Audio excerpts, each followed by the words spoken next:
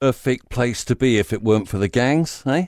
Over the years, you probably heard dozens of politicians promising crackdowns, tough policies to curb them, rein buggers in or just lock them up.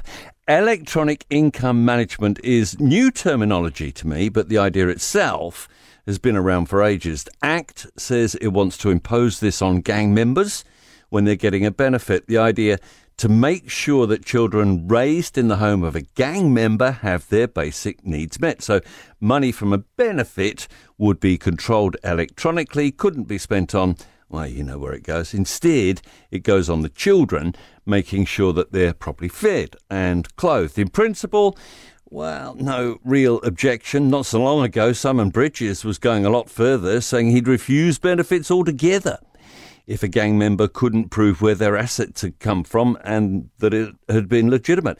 But what about the kids caught up in that? They didn't get to choose their parents.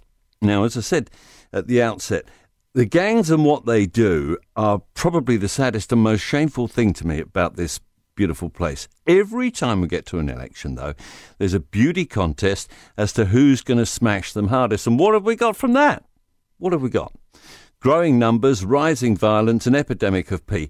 We need a radically different approach. Is electronic income management that approach? To be honest, it's wishful thinking, I believe, at best.